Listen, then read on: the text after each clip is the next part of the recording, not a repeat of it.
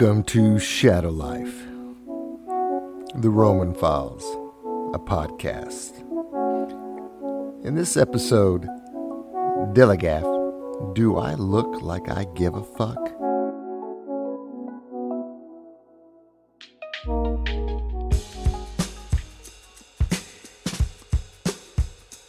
Roman gets pulled into the soft underbelly of the seedy Amsterdam sex shows and drug trade.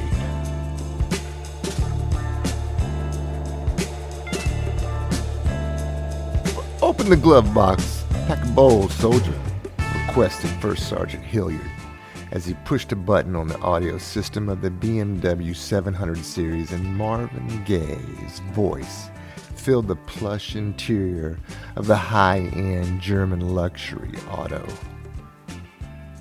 Roman turned his head to look at his superior in the hopes that his facial expression might just clear up what he thought he'd heard. Obviously, this couldn't be right. Pack a bowl? Surely Sergeant Hilliard meant something else entirely. But lo and behold, Roman immediately saw the small item wrapped in foil next to a pipe Roman recognized as used to smoke weed or hashish.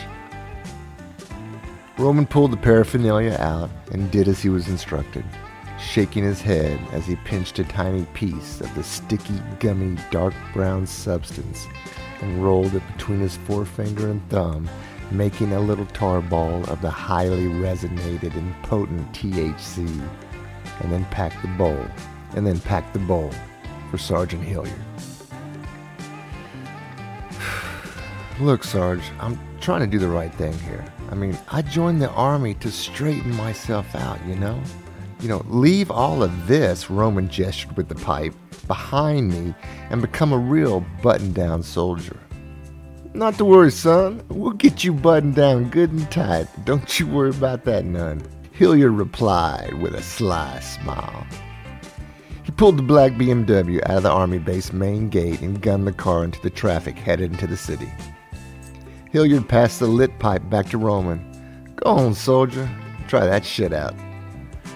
Roman pulled lightly on the smoking pipe, fully aware that a small amount of hash was 10 times more potent than pot.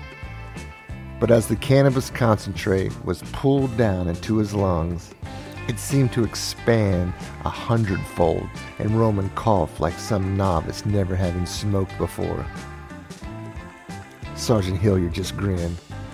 Yeah, boy, that's the shit for real.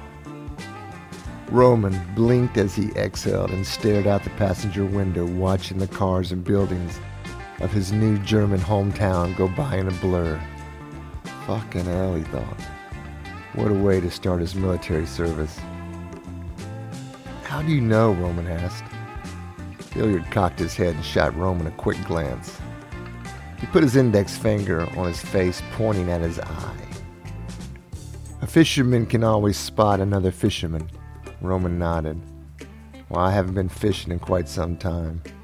My boys seemed to think you was cool enough, Hilliard said, making reference to Roman's roommates. Roman just shook his head, recalling the day he first arrived at Rivers Barracks, or the zoo as it was known. He'd been assigned to an 8-man room in the old refurbished World War II barracks with 7 brothers, all from big cities like Harlem, Detroit, and Chicago.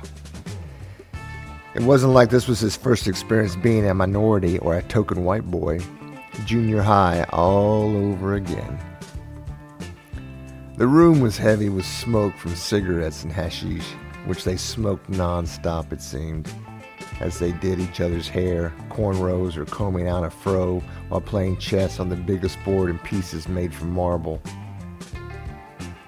They invited him to play, which he did, and then they beat him every time. They passed him their pipe. Roman took small puffs, more out of respect than anything else. He didn't really want to continue being just another pothead kid from Florida, but he also didn't want to get on the wrong side of his new roommates either. When in Rome, right? As Hilliard navigated through the traffic, headed across the city to another military base, he laid out what he wanted Roman to do. why he'd been handpicked for this assignment. We got a nice little thing going on here. Everybody's cool. We fly under the radar. We do our duty protecting America and a little side hustle to compensate the shortfalls of Army pay, Hilliard explained. They had a small dope ring they operated on base dealing hash and needed a guy like me to replace someone who had just recently rotated back stateside.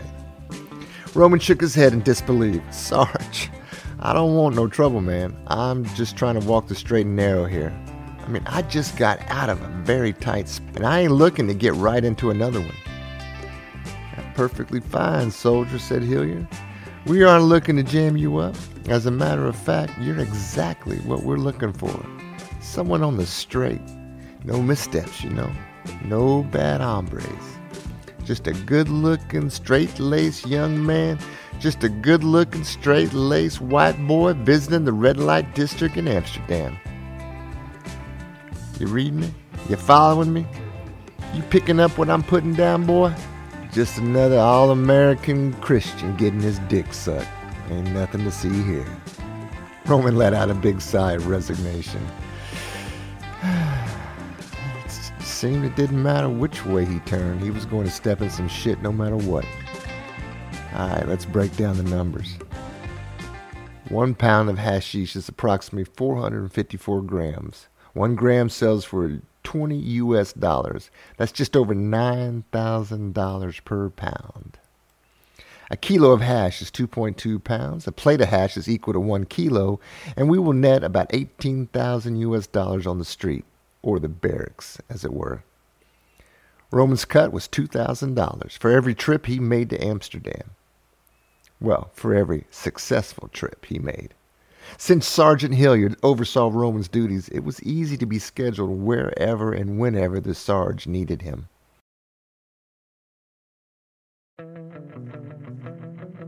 Roman would find a plain white envelope laying on his bunk with a Eurail pass and bus tickets to Amsterdam, along with $200 traveling money, Sarge said. He'd take the train from Gießen to Frankfurt, which took about an hour, and then get on a bus from Frankfurt to Cologne, change buses there, then on to Dusseldorf, change buses once again, more due to Sarge's paranoid security concerns. But is it really paranoia when they're actually after you? Roman wondered. CID, that is. Central Intelligence Division of the Army had been specifically tasked with ferreting out drug smugglers in their ranks, and according to Hilliard, they had been sniffing around the zoo making inquiries. Great, Roman thought. Just great.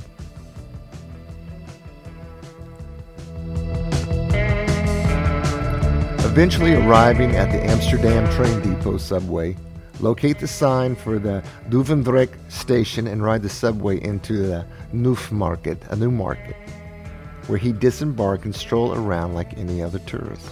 Check out the Anne Frank house, drink black coffee, eat freshly baked pastries, and read all about the sites to visit in his little tourist pocketbook.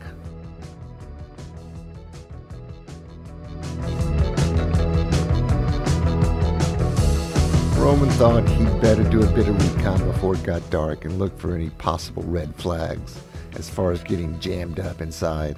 So he walked the route to Casa Rosa from 2 different paths and noted escape routes if needed.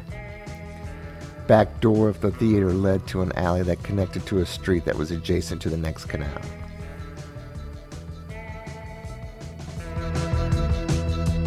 He was expected to meet Luke at midnight.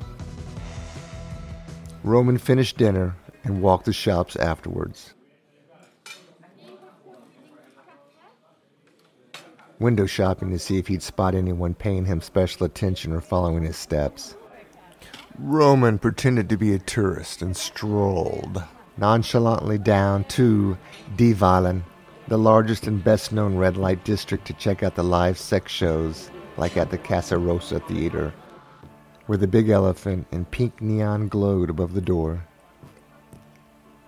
Die Wallen is laid out like a labyrinth, with a network of alleys displaying prostitutes and windows illuminated by red lights.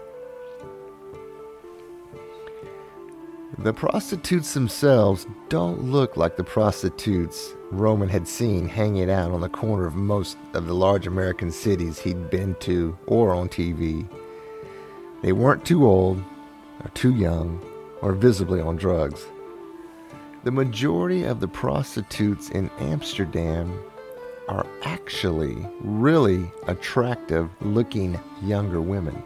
This is a legitimate profession, and these girls take care of themselves just like any actress or model on TV would. They're tax-paying citizens and treated like just any other profession or job. Once Roman found Casa Rosso, his stomach flip-flopped and he felt a little uneasy about this whole arrangement. What if? Just kept running through his mind. What if Hilliard had just sent him on a fool's errand to buy some drugs off some strange dude with no prior dealings? Well, we'll just have to see what the deal is when we get inside, Roman thought. Fuck it. I'm checking out the show no matter what since I'm here.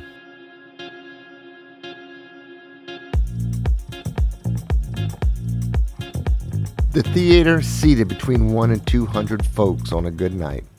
Down the street from the Moulin Rouge, literally only blocks from the Royal Palace.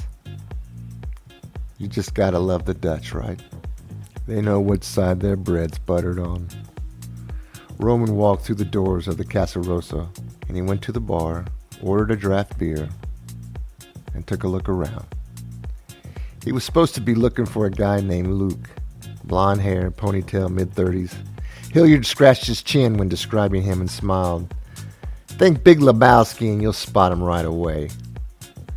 Well, a petite young woman with brown hair served his beer, and she looked like a young Natalie Woods. And Roman smiled politely at her and asked if there was a guy named Luke around. Roman was about to say he was expecting him, but she beat him to the punch. You must be Roman, young Natalie said. Somewhat shocked she knew his name, Roman kept his composure and just nodded. Young Natalie stuck out her small hand and said, I'm Sophie. Very nice to meet you, Roman. So you've come to check out the show? Roman blushed, not really sure why. I mean, it was, after all, a live sex show theater. He just nodded, not yet able to meet her gaze. Luke has reserved a table for you. Come, let me show you to your seat. The show will start in a few minutes. She came around the bar, grabbed Roman's hand, and led him through the already crowded theater. To Roman's surprise, she took the seat next to his and continued her interrogation. So, where are you from? What's New York like? Have you ever been to Disney World? Do you like the Army? Do you have a girlfriend back in the States? This went on until the lights dimmed and the music changed from that bar club disco to something more intimate. A strikingly beautiful woman rappelled down from the pitch-black ceiling in a spotlight wrapped in silk sheets and lowered to the floor. There sat a single wooden chair. She was completely nude. Roman was mesmerized. A very handsome young man, also nude and bathed in light. The choreographed dance was unlike anything he'd ever witnessed before. And God damned if it didn't appear they were actually doing the deed up there on the stage. Roman couldn't tear his eyes away. Then he felt Sophie's hand on his lap and practically jumped out of his chair. Thank God it was dark in the seating area because he was sporting quite the hard-on. He turned to look at her, apologizing for being so jumpy. It's absolutely fine. I was just trying to get your attention. I believe you have something for me to give to Luke, she whispered in his ear. Roman found it hard to concentrate on what she was saying as he breathed in her essence, being so close to him at the height of the climax of the show on stage. He didn't know if he was about to come, laugh, or bolt.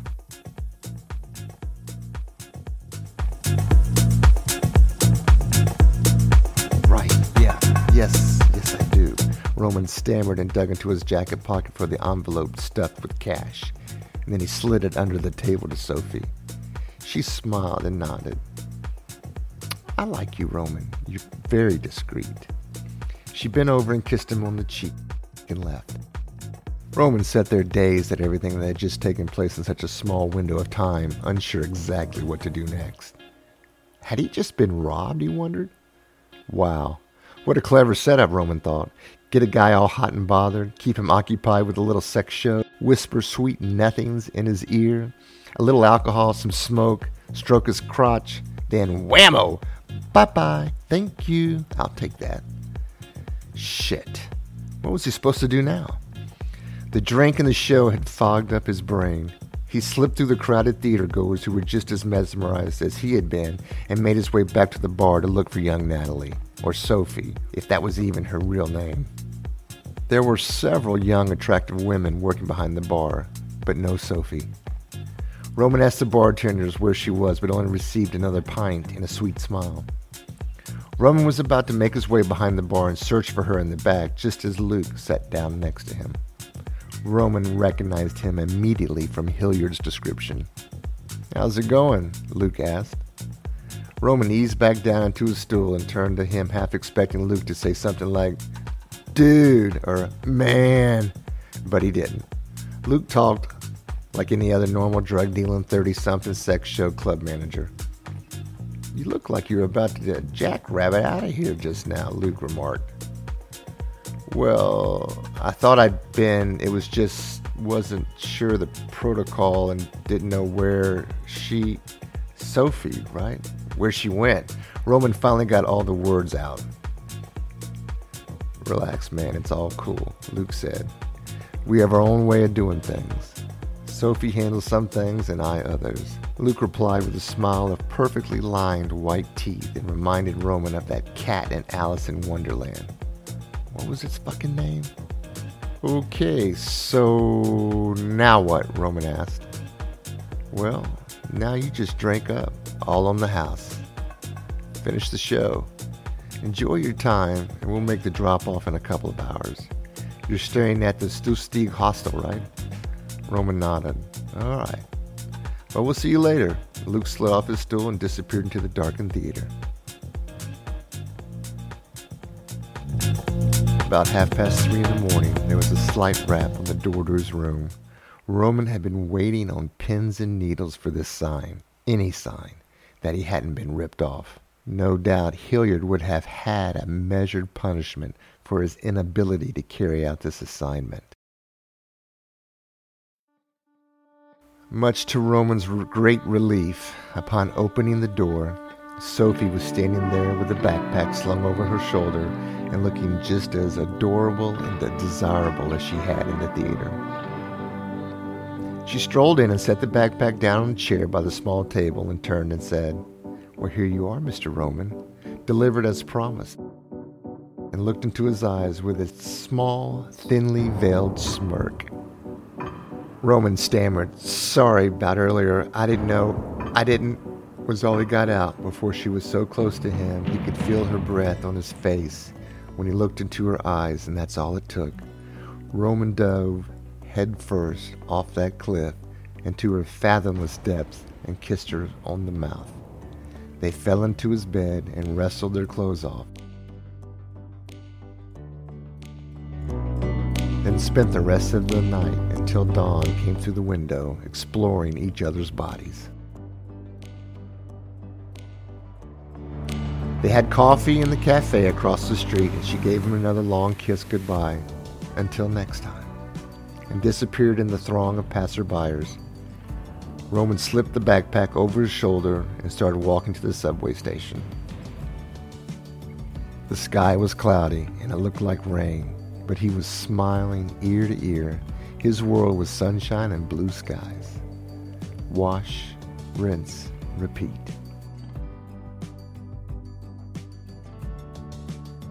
Thank you for listening to Shadow Life, The Roman Files. And if you'd like to help support this podcast, please consider clicking on the Support the Show button and make a small donation. A portion of the proceeds will go to those in need of mental health services, like the Trevor Project and Brain and Behavioral Research Foundation.